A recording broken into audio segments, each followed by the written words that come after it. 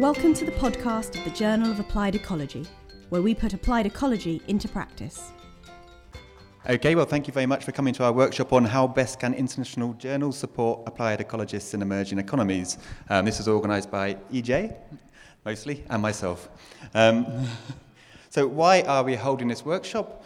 We all know that emerging economies, the famous BRICS of Brazil, Russia, India, China, South Africa, but also many countries as well, are biodiversity rich. We've heard a lot about that in various talks in this meeting. And they also hold very high levels of endemism.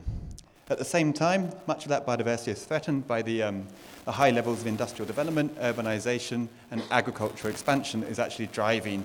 It's the reason why these economies are emerging economies and not developing economies.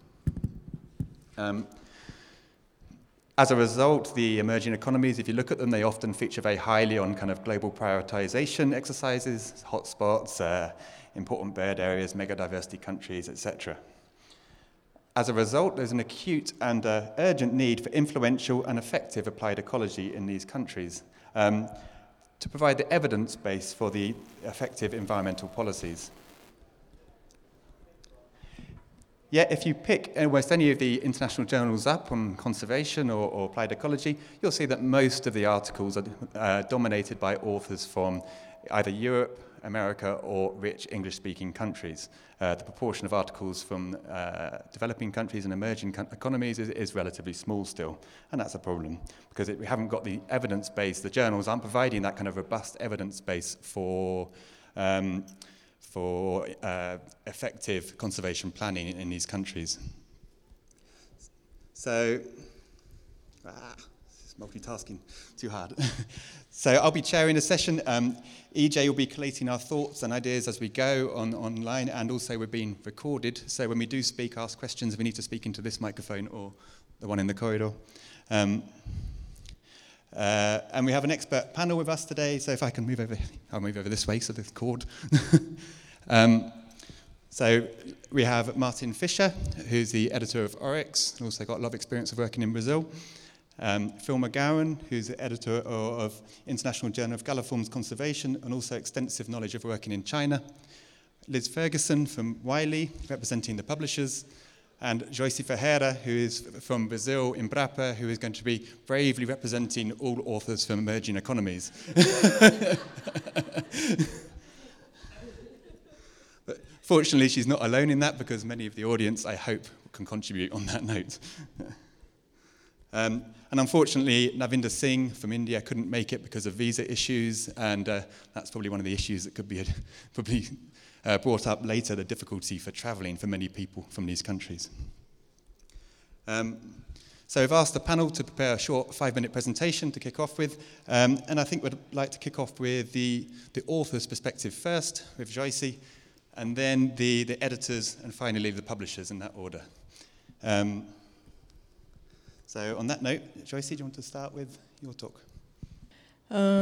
First of all, I would like to thank the editors of Journal of Applied Ecology for the invitation to participate in this very relevant workshop. I will draw my thoughts here from my own experience. A researcher originated from and working in one of the most disadvantaged regions of Brazil, and also from discussions with colleagues at different stages of their career in different parts of the country. I sent to a group of colleagues an email telling them about the workshop and asking for contributions, because it's very important to say that here, because we are not talking about just Brazil, but there are different Brazils. The reality in the country is really different. As you can see on this graph, we have an enormous social inequity in Brazil, and this social inequity is reflected on science as well. You can see, for example, in terms of number of, I think this is the PhD programs, post-graduation programs, sorry. You can see here that the North region represents, in 1998, only 1 point something, and today, in 2008, 2.7. if you compare, for example, with the Southeast region, where it represents like 60%, it represents in 2008. And another figure to illustrate that is that just University of São Paulo alone is responsible for 15% of publications in Brazil. And if we sum up just 4 universities in Southeast, just São Paulo and Rio de Janeiro, they are responsible for like more than 30% of publications in Brazil. To give you some more examples, you can see the green area, the North region, represents like 45% in terms of area of the country. The population is like 8%, almost 20 million people. GDP 8%, but even though we have those enormous figures, the budget for science and technology that the region receives is only 4-5% of the country. And number of post-graduation courses is just a little bit more than 4%. PhD courses a little bit more than 3%. And only 0.3% of courses in Brazil, in the North region, has 6 and 7, the highest grade in the educational system in Brazil. So I think this is really important, that we are not talking about just one country, but we have a very different situation in different parts of the country, especially in the north. And talking a little bit about myself, I was graduated in the first biology class at a recently created university located in the newest state of Brazil, Tocantins State. Joss always play with me that I'm the only person from Tocantins State that he ever met, really. And I'm telling you this because when I was graduated, the university had only 5 years old, and the state only 6 years old. So I think this is really important to give you some context about this situation.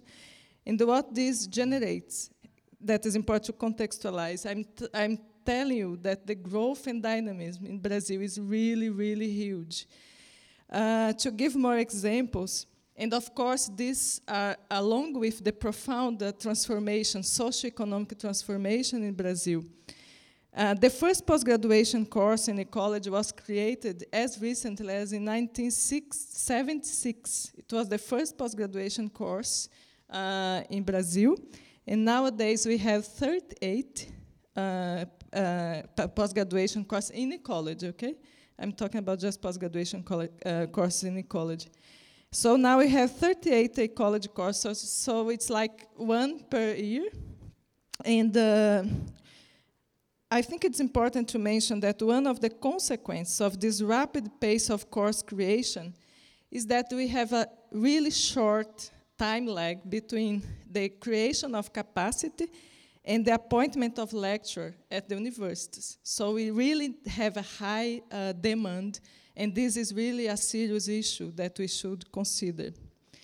And specifically, I have some numbers to illustrate this as well. So we have the different regions in Brazil, and in the first column we have the number of PhDs that were graduated in the period 1996 and 2008, and in the second we have the number of post-graduation programs. And you can see, for example, in the Northeast region, that is a really poor region as well in Brazil, we have an increase of more than 2,500% of increase in the number of graduated people. In terms of the number of programs, we have an increase, like in the Center-Western, we have almost 300%. So this is really happening in a high pace.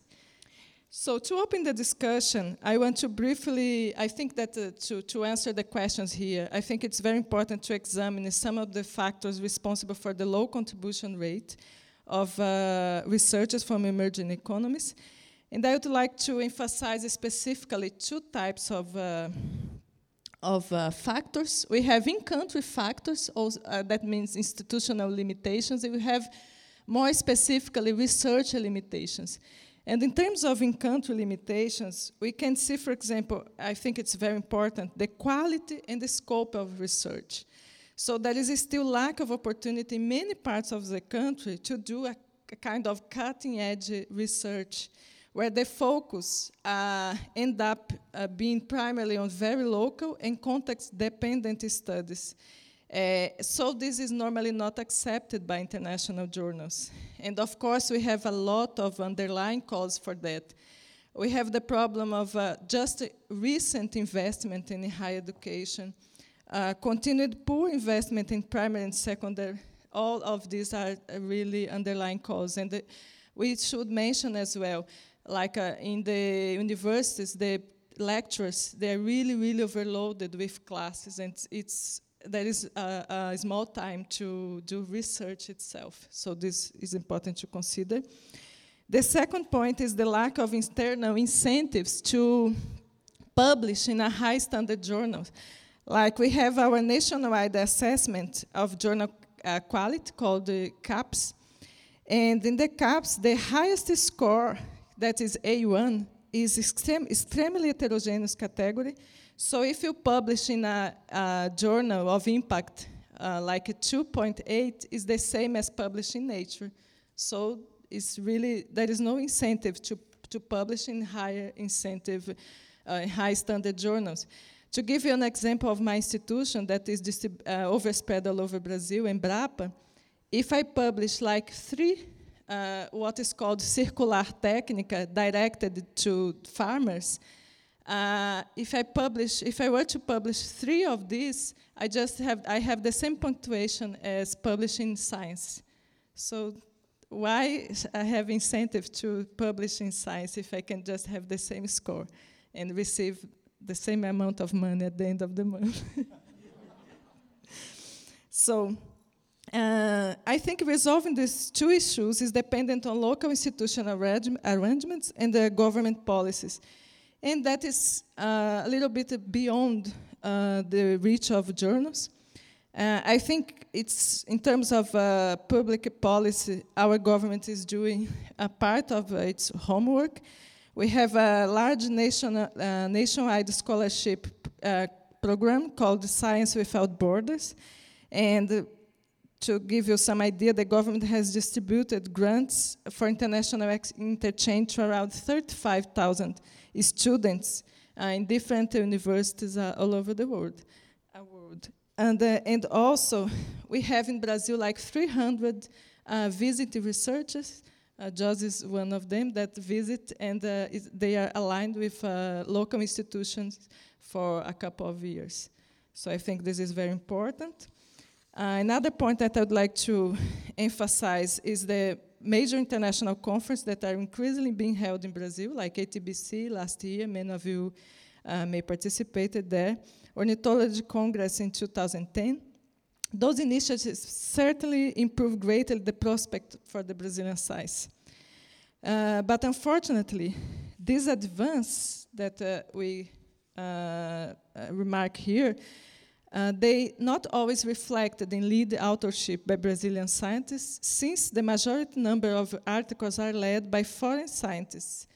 And Brazilians often having a subsidiary role, like data collection or lab analysis. So I think this is very important. The increasing number of publications we have experienced, like we changed from the position number 23 to number 13 in terms of number of publication.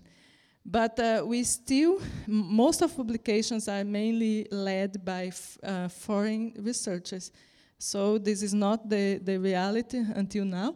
You can see here, the first one is a report on science about the Brazilian success in terms of number of publications and all the situation. But later on, a letter recognizing that. You can see there, many papers have Brazilian co-authors. In Brazilians and Amazonian researchers in particular are involved in the majority of Amazonian research projects, but they are not leading the research. So, and I think it's important here why we have this problem. And I think that the first, we should explore here the research limitations that are related to this that I just showed you. The first problem, and this is a reflection of the discussions that I had with dozens of colleagues that answered to my email. The first problem is lack of proficient in English. A number of colleagues that I have discussed have raised this problem as a major point. And although this issue is increasingly resolved in the most developed part of Brazil, and we think that is becoming better, but it is still a huge, huge, huge limitation. It's really a fundamental issue.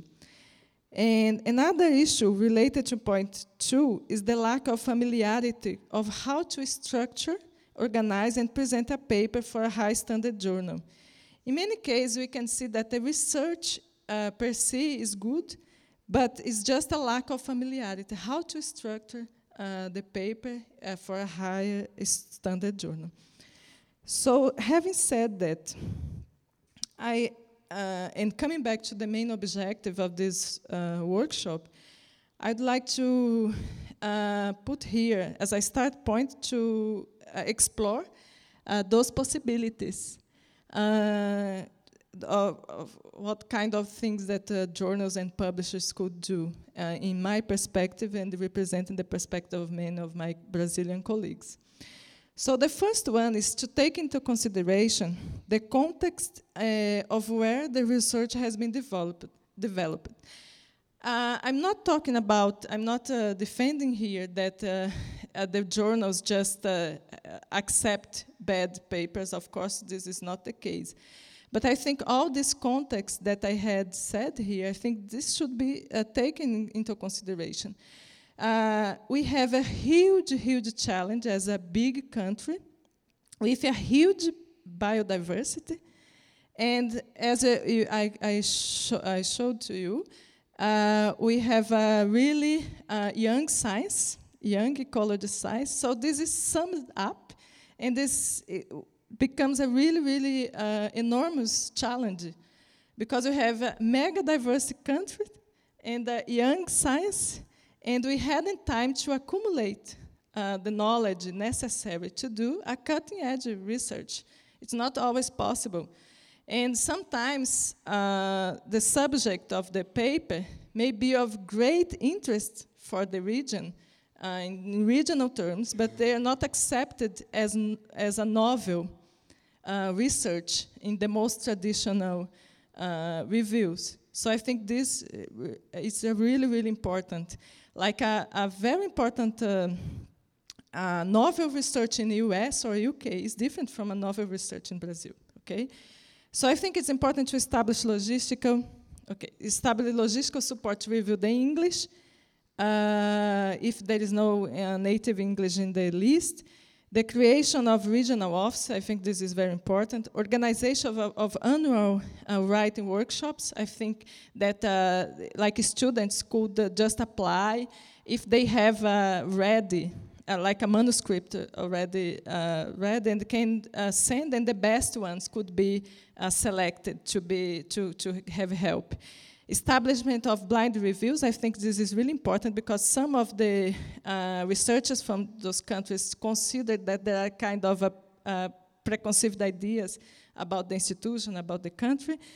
And the last one is, it's more a question than a statement, really. Can new international journals that emphasize robustness of research rather than novelty, such as PLOS ONE or Ecology and Evolution, play an important role for scientists from emerging economies? Thank you very much.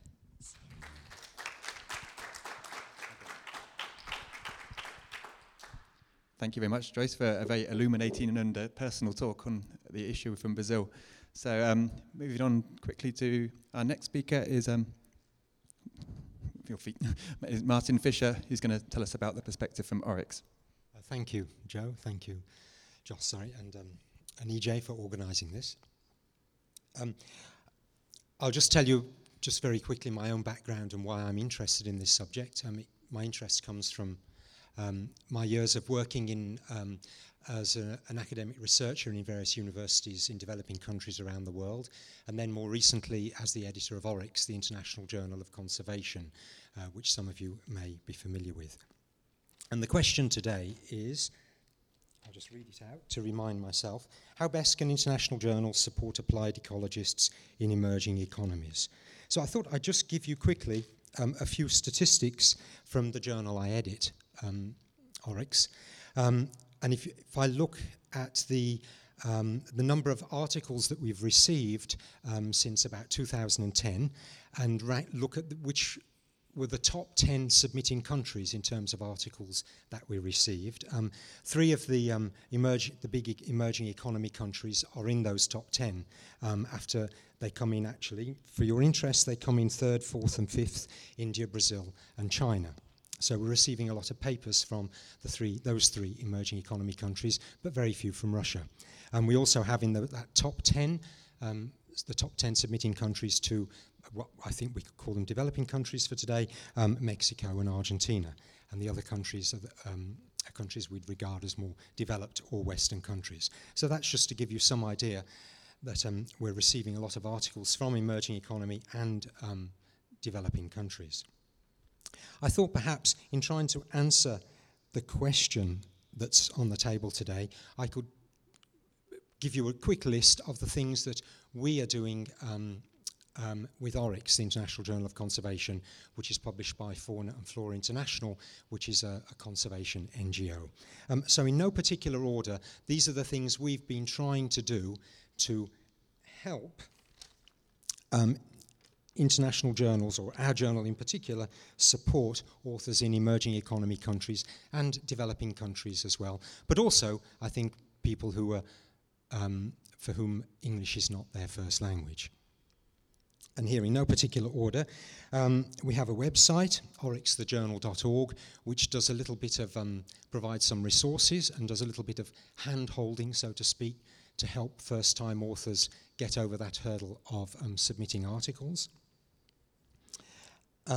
We will consider articles that, shall we say, the English is not as good as we would like it to be. As long as the science is sound, we will look at articles which still need a lot of work with the English. The journal employs me as a full-time editor, which is a little bit unusual. Most journals have a part-time academic editor who receives maybe a small amount of money each year for spending a few hours on the journal each week. But I work full-time, which enables me to devote more of my attention to trying to help authors wherever they are. We do a lot of, I think I can call it sympathetic copy editing, which means that we do this in-house. We don't, when we receive an article, if it needs a lot of work with the English language, we don't send it to a freelance copy editor, we do it ourselves as a team of sort of applied ecologists trying to help people get their work into print. Something we've become a little bit known for in the last few years, we run writing workshops, helping people early on in their career and mid-career knock their articles into shape so that they can submit them to either ORICS or to other journals. And these are 5-day writing workshops in which the participants arrive with their data on Monday, and by Friday, if all goes to plan, they'll have an article ready to submit to a journal. I know you're looking askance. And everybody looked askance when I said this could be done, but it can be done, and we've shown it. Okay, so these workshops are for 15 or 16 people, and so far we've run them in Brazil, India, Cambodia, Colombia, Philippines, Kenya, and I think we have Indonesia coming up soon. And these workshops have all so far been run with the Conservation Leadership Programme, although we have plans to open it up as well. Other things that we do, we try and constitute the editorial board of the journal so that it includes some leading scientists from developing countries and emerging economy countries, plus people from developed countries who are sympathetic to our cause, so to speak, of trying to help people get their work into print. to try and work, I think Phil will talk a little bit about the journal he perhaps is working with, but as part of my work in trying to help people get their work into print, I work with some other journals as well, more regional journals, such as the Cambodian Journal of Natural History and the Journal of Threatened Taxa, which is based in India, trying to help other journals do similar things. And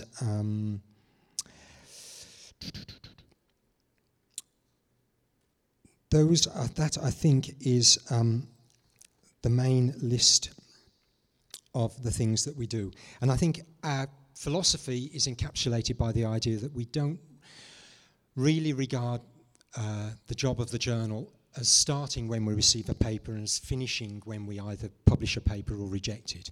We feel that we can reach out to authors before they send us work, and also we can, wherever possible, we can mentor people through the final processes and afterwards as well, and help them perhaps get their work into other journals, not just into Oryx. Okay, and I think with all those little things that we do, none of them are really big things, except perhaps having a full-time editor and running the writing workshops, which are slightly more major things. But in combination, all of these things means that we, I think word has got around, so to speak, and we receive more submissions from developing country and emerging economy countries than from developed countries. And I think we've received submissions from, 95 countries in the last 3 or 4 years. Okay?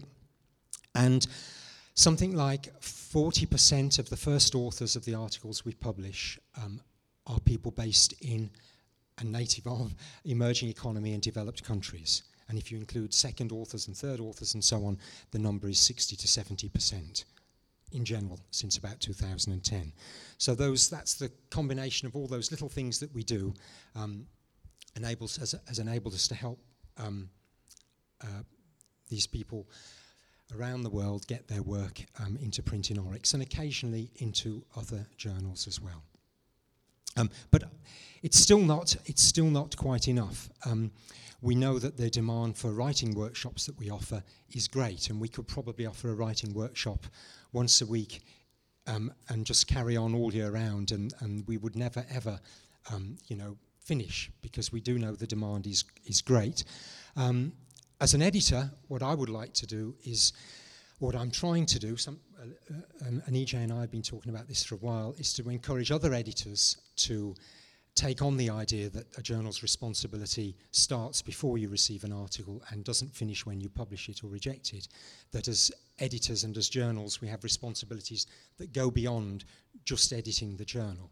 And that's a message we'd like to try and get across to other editors as well, for applied ecology, and conservation journals.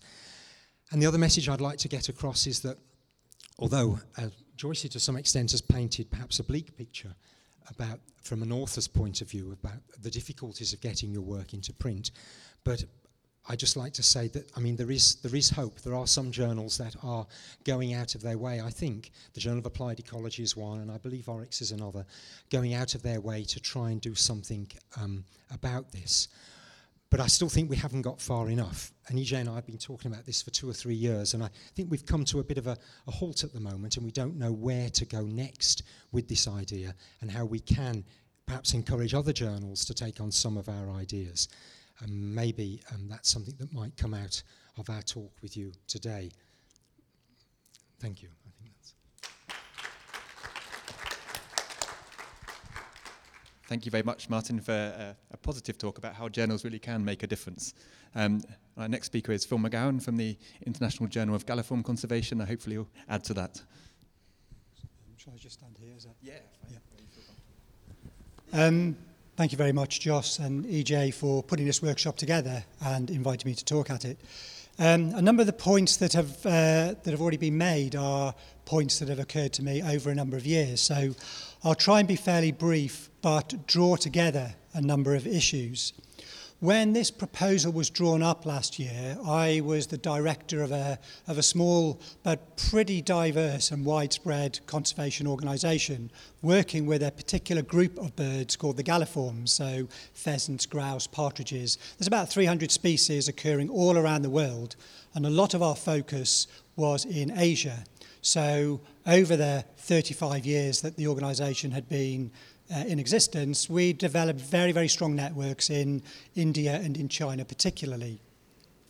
Now I'm working at Newcastle University, and so I've got a very, very different perspective now, or I'm learning and gaining a new perspective on the whole publication business. And so I can see much more easily now some of the problems and the pressures and almost the momentum that the juggernaut of publication builds up. A lot of the work that we carried out when I worked for the conservation organisation was, in its broadest sense, capacity building. And I think one of our huge successes over 20, 25 years was increasing the quality of field work, so sampling design and field protocols in India and China. In particular, also to some extent, Nepal and Thailand. But that is all encapsulated in an ideal world in publications, and that is an area where there's still a huge amount of work to be done. It seems to me that there are two fundamental issues, and I would split them out on a slightly different context, but they pretty much fall into the two that Joyce mentioned. I would say there's the process and the mechanism, the mechanics of writing a paper. And secondly, there is the process involved in the developing and conceptualizing the science that a paper wishes to communicate. With writing papers, there is a whole host of things that can be done to improve the acceptability to international journals of papers from a whole diversity of countries. Martin has mentioned paper writing workshops. We conducted one in Beijing that was partly funded by the British Council, partly funded by Beijing Normal University over a decade ago. And that did, as Martin has alluded with his workshops, that led to publications arising immediately from that workshop. But most importantly, some of the people who took part in that workshop have gone on to, they might have been early career, so had just attracted a lectureship in those times, or were just finishing their PhDs. They have now gone on either to secure lectureships, in the case of those who are doing PhDs, or are now mid-career and much more influential.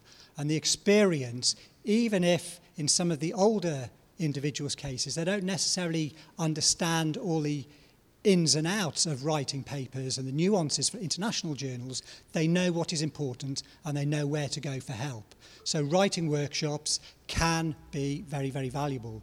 The key thing that we found with all of our capacity building, not just writing papers, is the time lag. And I don't know how easily that fits either with an editorial life cycle. I think, apart from maybe the case where there's a full-time editor, a journal lifespan, an editor's lifespan, may be fairly similar to a politician's. So they might look in fairly different timescales. We find that you actually need to be looking at somewhere between 10 and 15 years for some of these workshops, and mentoring is another very powerful way for those really to have an impact in terms of numbers of high-quality publications coming through. We have worked very closely with one of the IUCN specialist groups. There is a Galliform specialist group, 250-odd specialists around the world, and they have taken on board very much our mission. So there's a whole mentoring process that we also embraced. And paper writing was a very important part of that, but it also did include project design. Grouse and partridges are amongst the most studied birds on the planet, so it clearly makes sense to draw on the expertise of people from northern countries when designing field projects for some of the most threatened species which occur for the south. The second issue, obviously, is the scientific content, and that's been touched on. Joyce particularly gave some of the issues that are outside the researcher's control. My feeling here is that, again, as Joyce mentioned, is a lot of these international journals, they prize novelty and generalizability above absolutely everything else. And that's very much from a topical or a conceptual sense. Certainly the work that we've done in China, I think back to the first time I went to China, which was not very long after the massacre in Tiananmen Square. And that's one generation, one human generation, and it is completely unrealistic to expect a substantial scientific and development in that time. I say scientific development, we must remember that a lot of these countries have their own academic and intellectual traditions, which are occasionally sometimes quite different from that Western journals prize. But nonetheless, they do see publishing in international journals as very important, but the ecological science will certainly take time for the approaches and the concepts to become, let alone the methods, to become firmly embedded in those countries. So again, I think we need to take a much longer view. I think there clearly is a great benefit to trying to find ways forward. Certainly scientifically, we need to broaden the constituencies that we're working within. My passion is, rather than science, is actually in conservation. And whilst a lot of the leading journals may have very generalizable methods about patterns and processes, a lot of conservation action does take place at a much lower, much more local scale. And it's having that information that has been through a peer review and internationally accepted process that will make a difference to conservation. And finally, although I'm not qualified to talk on this, surely there is going to be a very strong economic case for the publishing houses to increase their market share. So clearly we all have a common interest if we identify the right timescales. So I think we do need to, my take-home message is to be more strategic. There's quite a number of points that have been mentioned by Martin and Joyce that clearly can fit into building up our capacity and increasing our capability so that we will see a lot more publications. But just as a couple of throwaway comments, what about where there are page fees? Can journals make publications free for people from particular countries, authors from particular countries? And how accessible, I don't know how accessible a lot of journals are for the sort of countries and the institutions that we talk about. As Joyce mentioned, they're not just, Brazil is not one country, China is not one country. There's certainly some institutions in China that have access to all of the journals that we would be considering, but there's a huge number that don't. So how exposed are they to the sort of scientific thinking that we're talking about?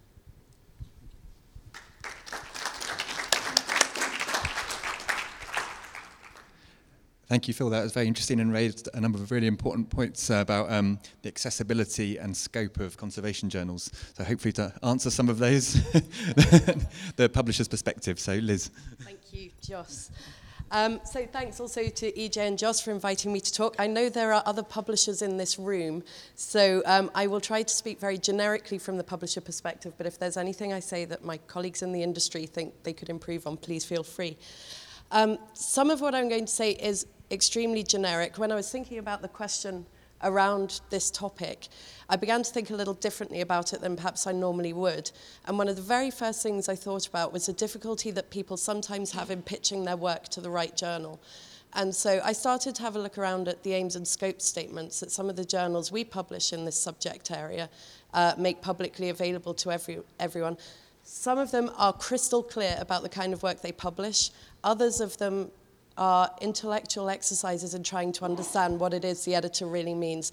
So I'm not entirely surprised that sometimes it can be a real challenge to pitch your work appropriately. So what I might suggest to all the editors in the room, of whom there are a number, is that they perhaps take a look at their aims and scope statements with a fresh eye.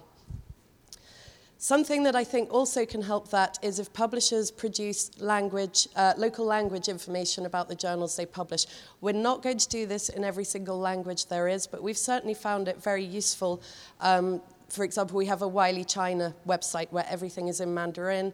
We've produced local language information about journals in Mandarin and also in Portuguese for some subject areas, just so that people can very clearly and quickly get an idea of what those particular journals are about and what kind of services and opportunities they might offer to authors. It shouldn't be difficult, basically, and I think we can make it much easier. So Joyce raised the question of what publishers or editors and journals could do to help authors for whom English isn't necessarily a first language. It's quite a challenge for some of the journals that we've been talking about that are receiving hundreds or thousands of submissions a year to devote time to the kind of detailed service that Martin talked about. I think it's terrifically valuable when they can, but what the larger publishers have tended to do is look out for local language services that can provide support and assistance in developing the English of a manuscript. And we've validated those in terms of the quality of the service they provide, so that you would be sure that it was worth putting your work with them. And secondly, that the charges they apply are appropriate to local circumstances. And I realize that doesn't make them accessible to everybody or accessible at all times, but that could be one potentially useful outlet. Something else that I think publishers could do or encourage editors and journals to do goes to another point that Joyce made about the challenges that people face in structuring and formatting their paper. We would rather that all researchers spent time developing the story and the science that they want to present, rather than revising their references to the fifth format that they've tried for that particular paper. Frankly, I don't think there's any reason for there to be any more than one style of referencing for any journal in the world or across the board. And I think actually if we put some concerted effort into that over a short time change, we can make something really quite different. Now, the references is a really obvious, easy place to go.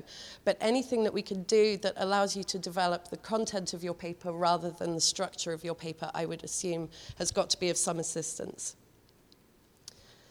So workshops have also come up several times. We've got quite a lot of experience of running workshops in China and to a less extent in South America, mostly in Brazil. I think they're hugely valuable. The ones that we organise tend to have a combination of expert scientists coming in to talk about the writing and construction of papers, and a bit of talk from the publishing side as well about what to expect from the whole process and what may happen at various stages of publishing your work. They are very valuable, but they are expensive and time-consuming, not just from the perspective of those coming in to give you the benefit of all of their expertise, but also for people who want to attend those workshops. It takes up a lot of time, and it can take up, hard-earned travel resources. So we've begun to experiment with online workshops instead, which take slides from leading scientists in their disciplines and from some publishing staff as well, with voiced presentations over the top. And we found that that's increased participation in those workshops massively. And we can also see quite clearly where it is that people really want to spend their time and focus their energies when spending time on these kinds of workshops. And those typically will have at least one live session online at some point, so that people are able to view and listen to the presentations ahead of time, then come prepared with questions, and the speakers will be there. And the whole thing's recorded, available, for a long time after the session as well. Those have been terrifically valuable, and we've had really strong feedback on that. And that's another thing that I think is important, feedback. There is no point us coming here and saying to you all of these wonderful things we're doing if you think they've got no value whatsoever. So we asked a number of attendees of workshops that we've run and other people in the countries from which they came about what they thought were the top most important things they wanted to hear about in online or in-person workshops. The very first one was tips for writing papers, basically anything to do with how to sell your work in the most effective way. Dealing with peer review was the second most common answer. What to expect, how do I respond to reviewers, how am I supposed to feel when I see all this criticism of my work and respond to it in the most calm and effective manner. How to write a good cover letter. Now, journals variably look upon covering letters or not, and I think it's quite useful for a journal to say whether they would like to see a cover letter. But if they do, what kind of information should you be putting in it, and how do you make appropriate reviewer recommendations? Another one is how to promote your work once published. What channels can I use to really make sure everyone knows this is there and the significance of the work that you've been able to get out there? And the fifth one was picking the right journal and advice in pitching work appropriately. And finally, I'll move on to some cross-publisher initiatives to allow access to people in developing countries and some other services as well. So these are independent organizations, and some of the programs are supported by publishers. They're under an umbrella called Research for Life. and there are WHO programs included, agriculture programs and so on. And they provide access to subscription content journals in developing countries with GDP below a certain level. So it's primarily within Africa, bits of Asia, bits of South America. They also provide access at more appropriate rates in other countries that are more developing as well.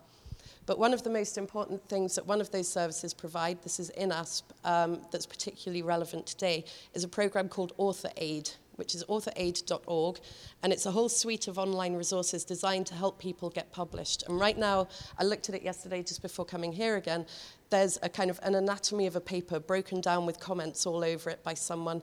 You could sign up to be both a mentor or a mentee within that program, and it gets really terrific feedback from people who use it, so it's well worth a look. It's a very valuable resource.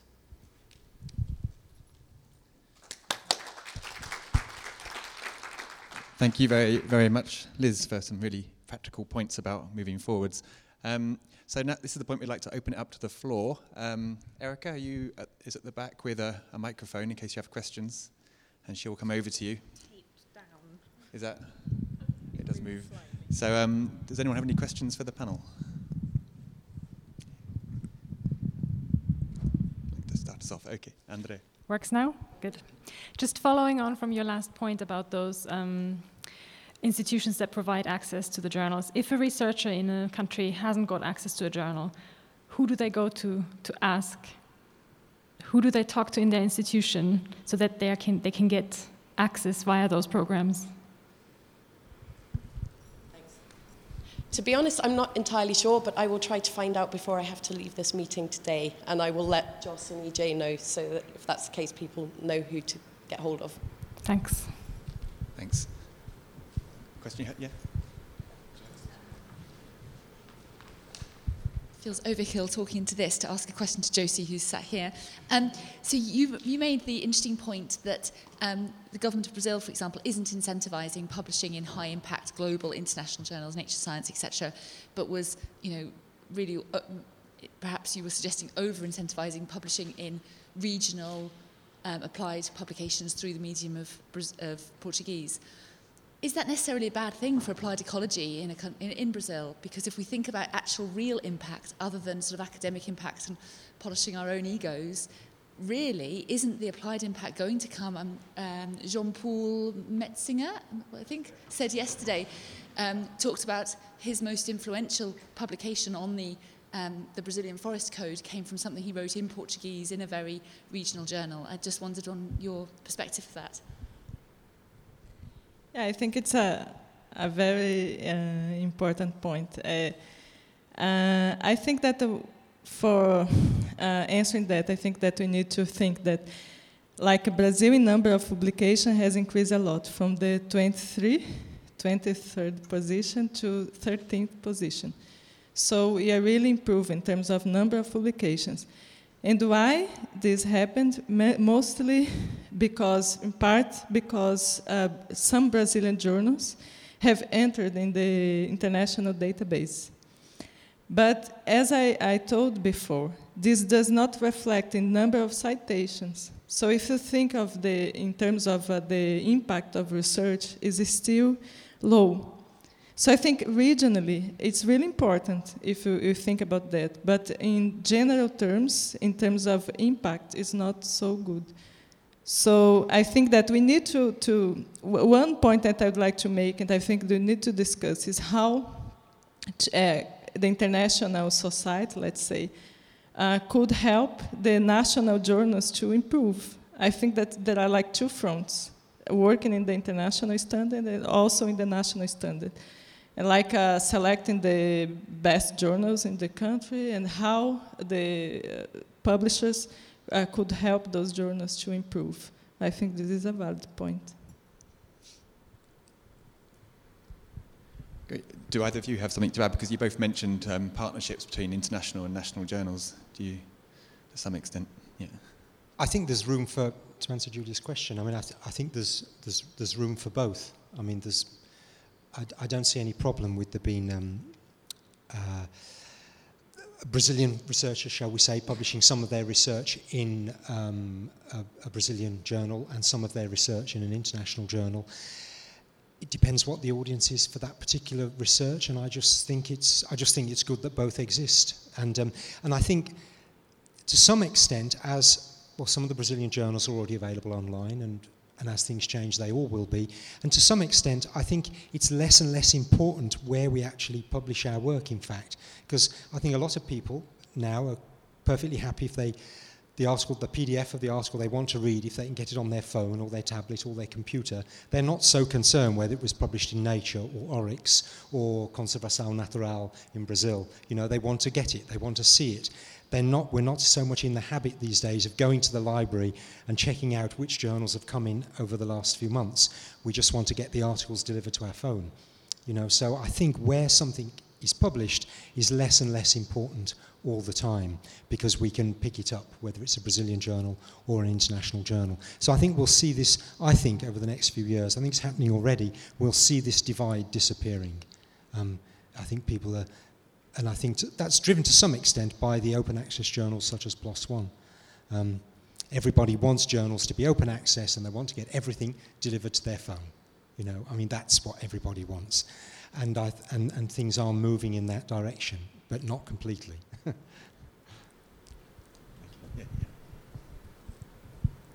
I'll just make one comment from experience in China, is that there is a journal, and I forget its name, it's a Frontiers journal, that publishes a selection of what they perceive to be leading papers that have been published in Chinese, and they're translated and published in English. Now, what I don't know from either from a science or a sort of publishing economics point of view is how that works. I don't know if it has been accepted in Chinese zoology or Acta Sinica, whatever it might be, whether that is automatically deemed as of sufficient standard for this English language journal. But there are mechanisms where some papers are published both in Chinese originally, and then it's deemed that they should be made more internationally available. So there are mechanisms for doing that. Very few and far between, but there was a question here, and then. Hello, my name is Vandic Batistas. I'm from Brazil, University of Alagoas, Federal Alagoas. I have been publishing in some international review journals, but mainly in national journals. And I observed that the behavior in general of the students is to respond, and of the researchers to respond to main national incentives. They are solve local problems or regional problems, and those kind of problems are not of general interest. When you send, I've lived during the 16 years in Manaus, in Amazonas, and sometimes the way of thinking is that Amazon is the best of the world because the nature is there and everything that we write is important. It's not real. A lot of times when we wrote the papers, it returns, well, it's good for a regional journal. There is an important regional journal there. But how to solve this kind of problem? I think that we can do some kind of selection of papers that have a general view and others that are of local interest. But which kind of support can be done related to the way of thinking? When we are talking about writing in English, it's not write in another language. It's write in thinking differently. We are letting people. In Brazil, I think that the problem is being solved. It demands time. But other countries of Latin America, including Mexico, although very close to the United States, have the same problem. Latin people are very round and don't go straight to the point.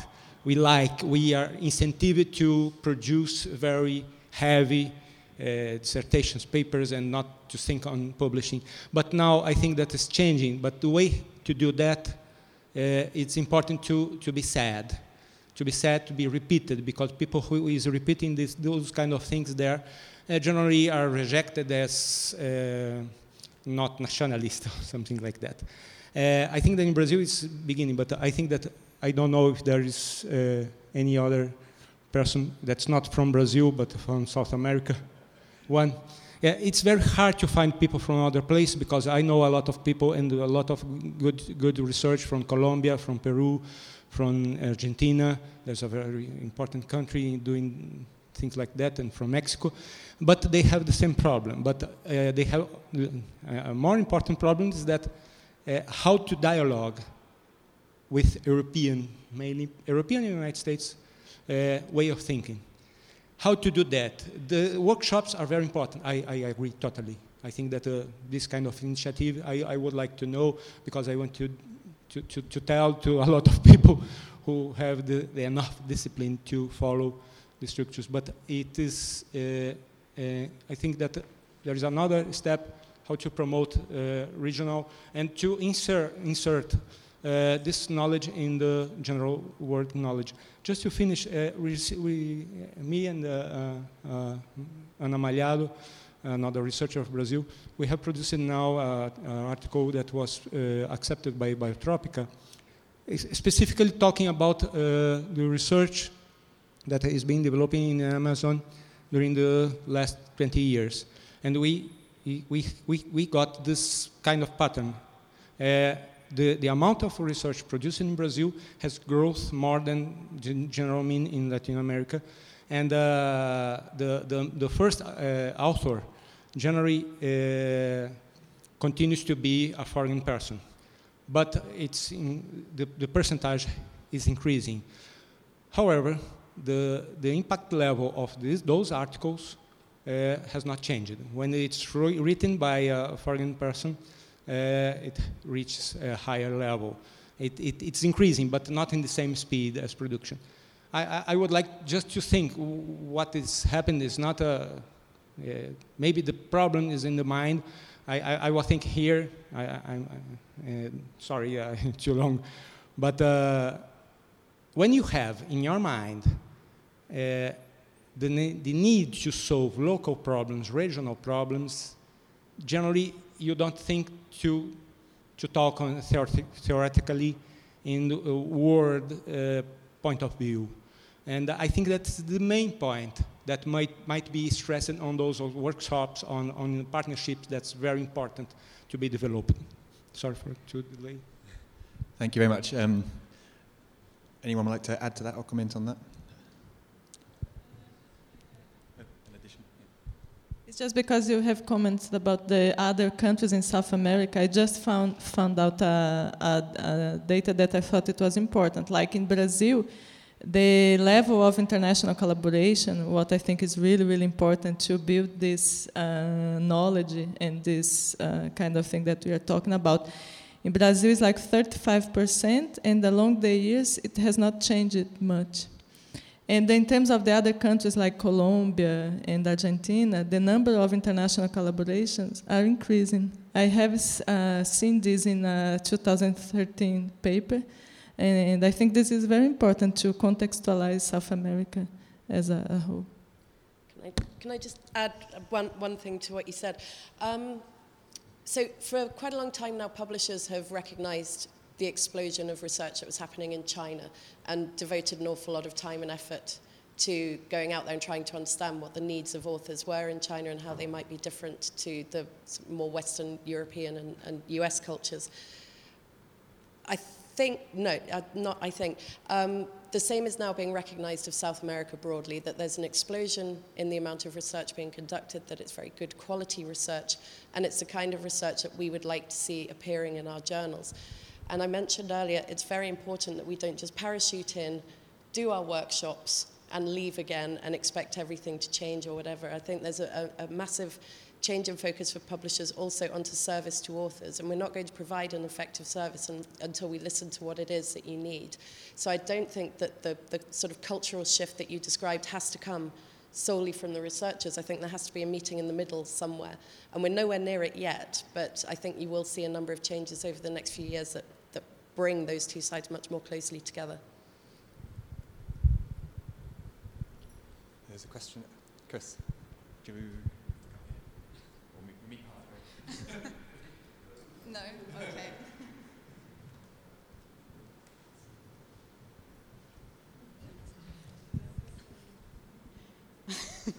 I was just wondering what would be the possibility of doing seminars more online seminars. I've only once had the opportunity to take a seminar on something or some sort of method of some sort that was online, and it was done by a guy in Canada and a guy in New Zealand, and they kind of also met halfway in terms of time. And to be honest, it felt like almost as good as if I was there. And in that case was free. I'm not sure who was paying for it, because it was a really interesting system in which you could just ask questions, so there would be someone immediately answering all these questions. And I think that would definitely help a lot, because as you were both saying, the writing is quite important, not only to get published in a good journal, but also to get people to understand what you're writing about. And I think that's part of the problems that we have in Brazil with perhaps the low-impact journals, that people just struggle to read and get to the end, and then you eventually don't cite the paper. I just said you were looking at me. And No, that's fine. I absolutely think publishers should be doing more of this, and the example I know best is one that we did in microbiology, particularly focused on China, and it worked extremely well. The costs are next to nothing. All you need is to be able to coordinate people's time, to get the slides in ahead of time, make sure they can all be there for a 2-hour slot for the discussion and the questions and answers interactions. And I absolutely think we should be looking at doing that in a number of other subject areas. It's important to recognize that if we do it as Wiley, you are going to get a session in there about the Wiley journals in ecology and evolution. So that's probably the cost from your perspective. But other than that, I think it's something that we could do really quite easily. Just takes a bit of effort.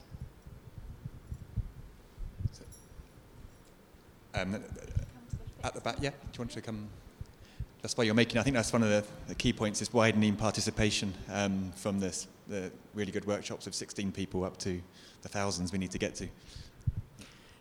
Just a few comments. I think we don't have to worry about the balance between local and international publication, because, as was already said here, local focus is default position of almost all developing and emerging countries. So what is really needed is to encourage people to shift from that position, at least partly. Not only, very rarely you have a very good research which is sort of put unnecessarily into local journals. It's starting from the design of the research, from asking the questions, and people have to stop thinking about Amazon or about Malaysia and think about the global science, and then design research like that. And for that, I think workshops are a very good way to do it, but even more important, you need to have some role models in these countries. So there is always somebody, so these people should share more what they are doing and how they achieve that. And they should be put on the editorial boards of journals, because then really people see, okay, somebody is here from my country, and either can contact that person or at least is encouraged that it can be done, because I think the main problem is that people have lots of misconceptions, especially in more remote countries like in Africa, for instance. First, they think that the whole international publishing is a one great conspiracy where basically everybody knows everybody goes to meetings, and they have no chance. So that's the first thing.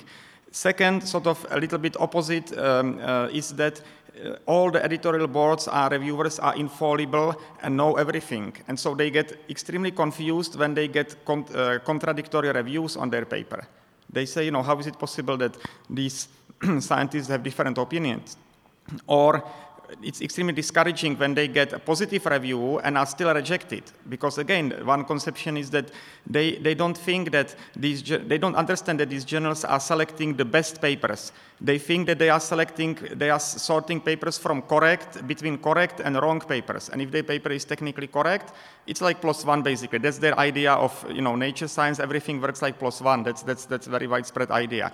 So all these misconceptions lead to people being afraid even to design their research as they should, and then they submit it.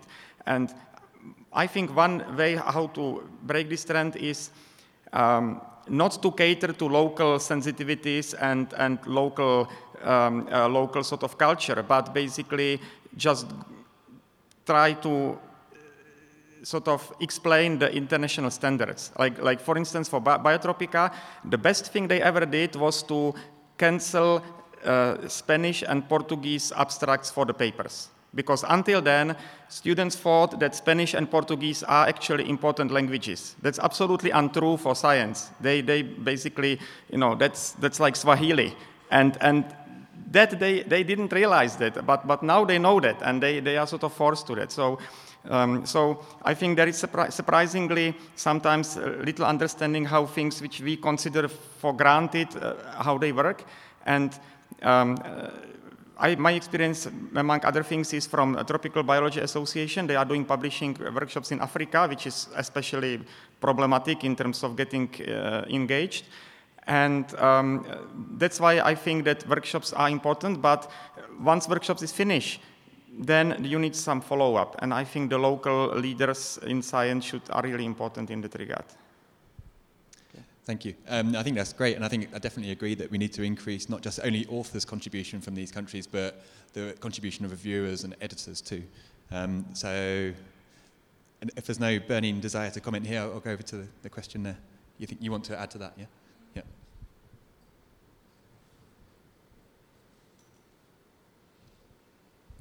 I'm afraid I disagree, but so I'd like to hear, especially from the editors and what everybody else feels. I think it's really important to have an abstract besides the English one, but a native language of some sort. That could be Spanish, Portuguese, Czech, Swahili, Hindu, whatever. But I think that's important because it was, as was pointed out, many countries and many institutions won't have access to much of the publication, and students have difficulty with English anyway, although I'm not saying that people should publish in that language, but just a second abstract, like conservation biology or biology conservation.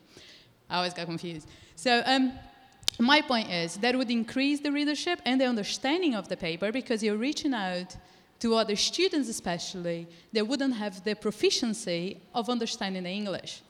So I think you are broadening your audience. So I'd like to hear the editors and the other authors what they think about this double language abstract.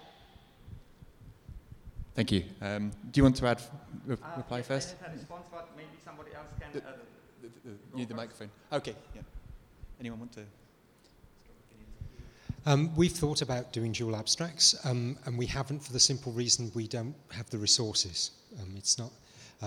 But I was interested to hear this point of view that it was good to do away with foreign abstracts. It's fine by me, I guess, at the moment because we don't do them. So that's a point of view that works well for me. But I think my gut reaction would be that it would be a good thing to do other abstracts. Probably not in the published version of the journal, but just publish them online, in which case you could do as many languages as you could find people to do the translation, and it wouldn't take up space actually on paper. So I don't see any problem with that at all, really, except I don't personally have the resources with the journal I edit to actually do it, although it's something that we've thought about for quite a while. Do you want to add to that right at the back? Yeah. And then... I have some points. I disagree with this multi-language abstracts in the published version of the journal. It's not required at all. If you find some interesting article which has some relevance to the country, say for example for the India, there are some work, the pollinator decline in the world, something like that. The one leading scientist in India can translate that in Indian for the Indian layman. They can write in the newspaper article, they can develop a small story in an Indian journal, that can be more popularly seen by these students and researchers, etc. That's one point. Then second point, this English is not a native language. Since I'm an Indian, I'm also facing some issues like that when I submit that to the international journals. So the story is good, but you need to consult a native English-speaking person. Usually I send that to my friends, but they'll take 2-3 months, so I can't pay for that service. One good thing I find out with the Biotropica is they are charging like nominal charge like $25.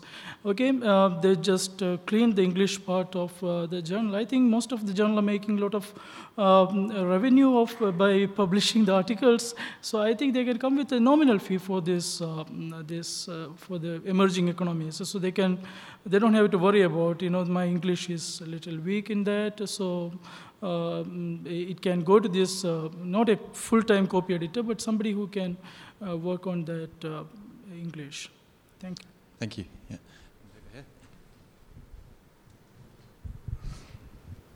So it's interesting, there's been a couple of people in the audience that don't seem to prioritise the importance of, don't seem to consider getting other language abstracts that highly, but certainly from where I work in Madagascar, I just think it would be incredibly helpful if papers were more often had abstracts in French, for example, which academics can all read, and students. And what I don't understand is why journals don't make it easier for example, conservation biology obviously is not represented here, but they publish all abstracts just in Spanish, and if you say, well, can we write one in French instead because this is about Madagascar? That's just not an option. It has to be in Spanish, and that's all. And I think, as Martin says, now with the online, this isn't about getting them in the paper copy, it's about online. It would be great if journals, kind of almost as a matter of course, made a space where authors can upload, their own written, it's written by them, and okay, maybe I guess the issue is quality control from the perspective of the journals because the editors can't read those languages, but surely that can be overcome somehow, where authors themselves upload it in whichever languages are relevant to the country where the work is relevant, because it does seem strange that we have it always in English, because many people can read English, but it's an effort, and they need to know if it's worth them putting the effort in, whereas if they've read the abstract in their own language, then they know whether to sit there with the dictionary for a few hours. Yeah, very good points. I think the Spanish speakers tell me that the abstracts of conservation biology are often fairly incomprehensible in Spanish. Yeah.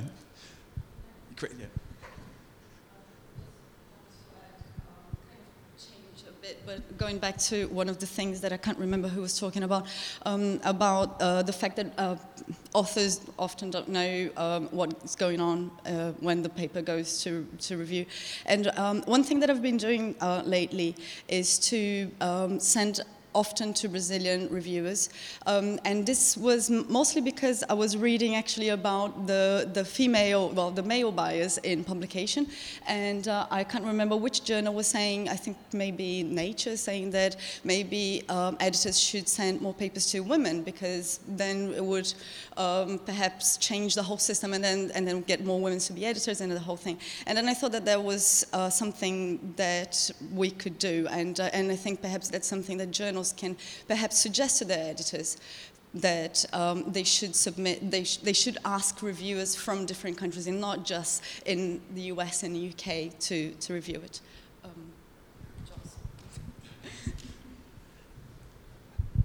Yeah, do you want to? Kind of add to that, speaking as both a non-native speaker and an associate editor, one of my frustrations sometimes is that reviewers who have English as one language and not speak any English actually have a very low tolerance of other languages and are just not giving the science the attention that it sometimes should do, because they just say, it's not entirely how the English should be in my point of view, where sometimes that's just the next phase where we can actually work on. But just so from a journal perspective, and kind of an awareness towards your reviewers from, hey, we like to publish work from other countries. Yes, it has to be good English. But if you see a paper from other countries, can you just have a good look at it, even when you think that, it might not be the best read on the moment, but it might be. And that's a kind of awareness you can, from your journal, you can say to your reviewers. And talking from an associate editor point of view, it's pretty frustrating if you see that kind of reviews and think you actually didn't look at it. Yeah, I guess you must have this a lot, trying to get people to focus on the science and not the English. I'd just like to add a few things to picking up on a few points that have been said. One was about people struggling with the English language. And that is a problem, but I don't think, in my experience, the actual English is not the main problem that a lot of people, for me anyway, as the editor, the main problem is people learning how to tell the story properly. That I think, it's much easier for me or for my office, when we are copy editing a manuscript that we've accepted, it's much easier for us to cope with less than perfect English, than it is to cope with an article where the story has not been told very well. If the story's not been told very well, then that's a really difficult manuscript for us to edit. But if it's just a question of the language, then the problem is not nearly so great. We can get through that manuscript and prepare it for publication much more quickly. So learning how to tell the story is, I think, one of the most important things, and it's something we're thinking a little bit about at the moment, and how over and above our workshops we could do something about that. I like Julia's idea that we could, there's no reason why we couldn't publish abstracts in many different languages, perhaps just simply translated by the authors. And I have the final versions of the abstracts translated by the authors, and just have a note to say that it was translated by the authors, and leave it up to that. I think that would be fine. When I spoke earlier, I said that I felt perhaps journals have some wider responsibilities other than those that they think are traditionally their responsibility. And the gentleman who just spoke mentioned the people who review the articles. And I think one thing that journals can do perhaps more of, and I'm not too sure how other journals do it, but I think one thing that journals can do more of is to think a lot about building the capacity of people to not just to write, but to review articles, and to go out of their way, and it doesn't take much work at all, to bring in people from around the world to review the articles being published in that regional or national or international journal. It's something we work quite a lot on, and I don't know how much other journals do it, but sometimes if I've got an article that we've received from India, sometimes all of the reviewers on that article may actually be from India. Depends on the context. Sometimes there may be one from outside India, and sometimes from somebody within India. But it's something we work quite hard at, and I think maybe there might be a bit of room for some other journals to think a little bit more, or perhaps a lot more, about doing that. And because especially a gentleman from India spoke, I think an Indian reviewing an article that's been written by somebody in India is more likely perhaps to be less worried about the quality of the English, and be more interested in, this is actually taking place in India. What do I know about this, and is this good science? And won't be put off so much by the Indian English, if that's what it's been written in. I think I would just echo Martin's point that from our experience, again, it's the telling of the story. And when I look back on when we first started working in the mid-90s, when we really started paying attention to try and build capacity in China, the description of the methods might be 3 lines. The description of the results might be a paragraph. And there was nothing in there that allowed you to actually understand what they had done. A transect was carried out.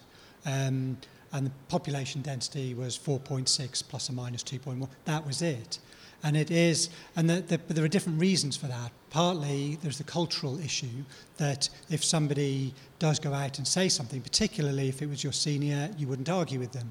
They have page charges, so they want the introduction and particularly the discussion to take up as much as possible. So working within the Chinese academic system really constrained in their minds how much space they would devote to methods and results.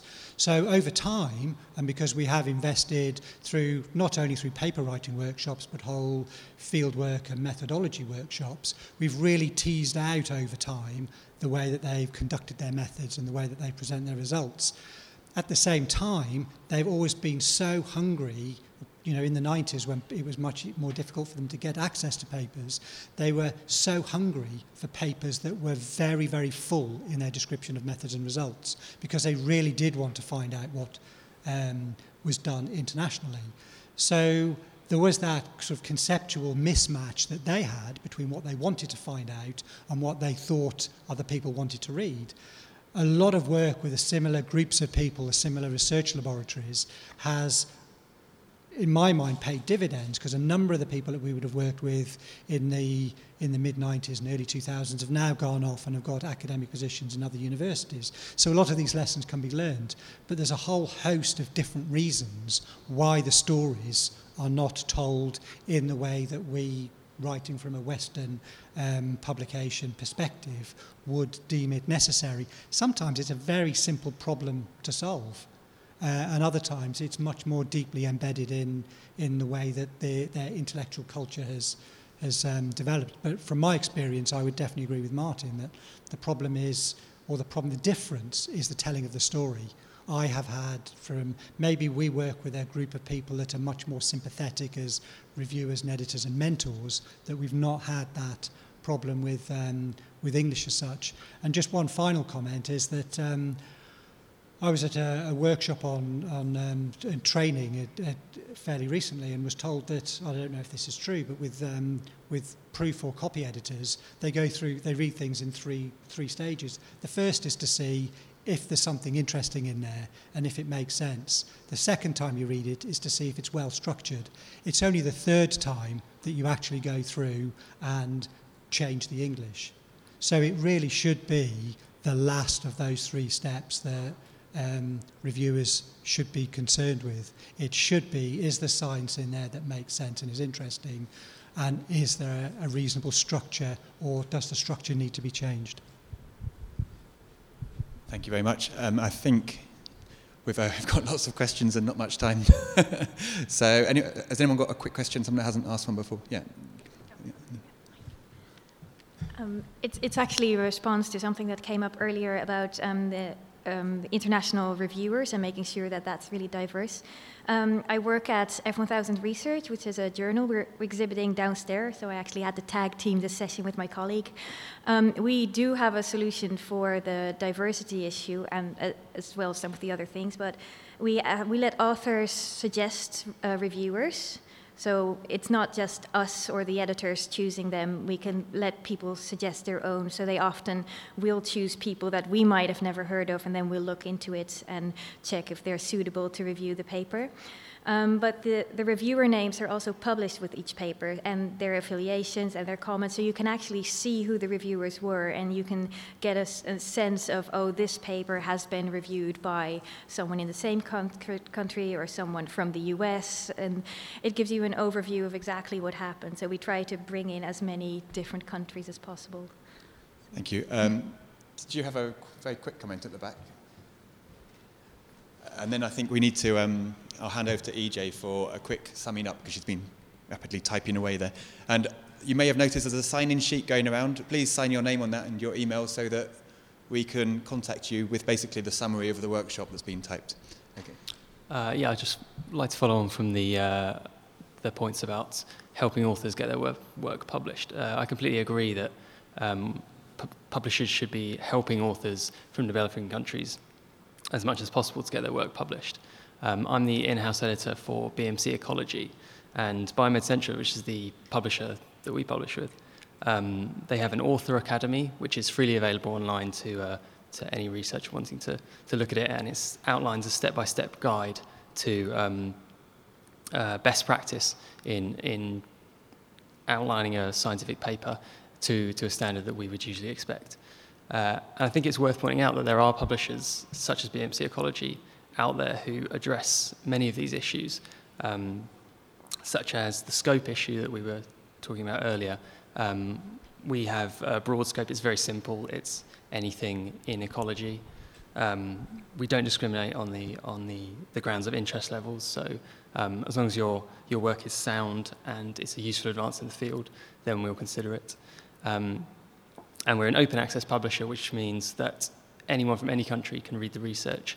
And if you're from a developing country, then we routinely waive the usual article processing charge. And I think that's true of many open access publishers as well. So we're really passionate about developing people from developing countries getting their research published. So yeah, it's just worth noting that there are many publishers that are doing really useful things for developing countries. So yeah, if anyone has any questions about or would like to discuss that, then grab me afterwards. Okay, thank you. So, EJ. So I'm not going to do a detailed summary of everything that's been said, because I'm sure you can all remember what's been said. But I'm just going to give you a brief thing about what the next steps are going to be. So we're going to produce just a summary of what's been mentioned so far, and anyone who writes their name on the sign-up sheet will receive that summary. At the Journal of Applied Ecology, we're going to produce an editorial that lays out some of the key points that you've made and some of the things that we'll be doing to try and address those points. And I think Martin will probably be doing the same in Oryx. Yeah. And then we're very keen to engage with publishers more broadly about this, so with Liz and with the other publishers, so that we can have something a bit more consistent. And I think actually a lot of these issues don't just affect developing country authors, they affect young authors from everywhere. You know, everyone needs to know how to review and everyone needs to know how to structure a paper, how to tell a story correctly. So I think these are things that are useful to the researcher community in general. So I'd just like to finish by thanking you all for coming and for contributing to what I think has been a really useful debate. Thanks.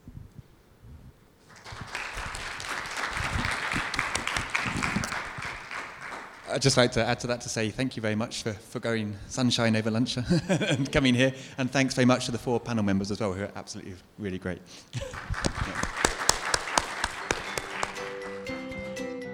Thanks for listening to the Journal of Applied Ecology podcast, where we put applied ecology into practice.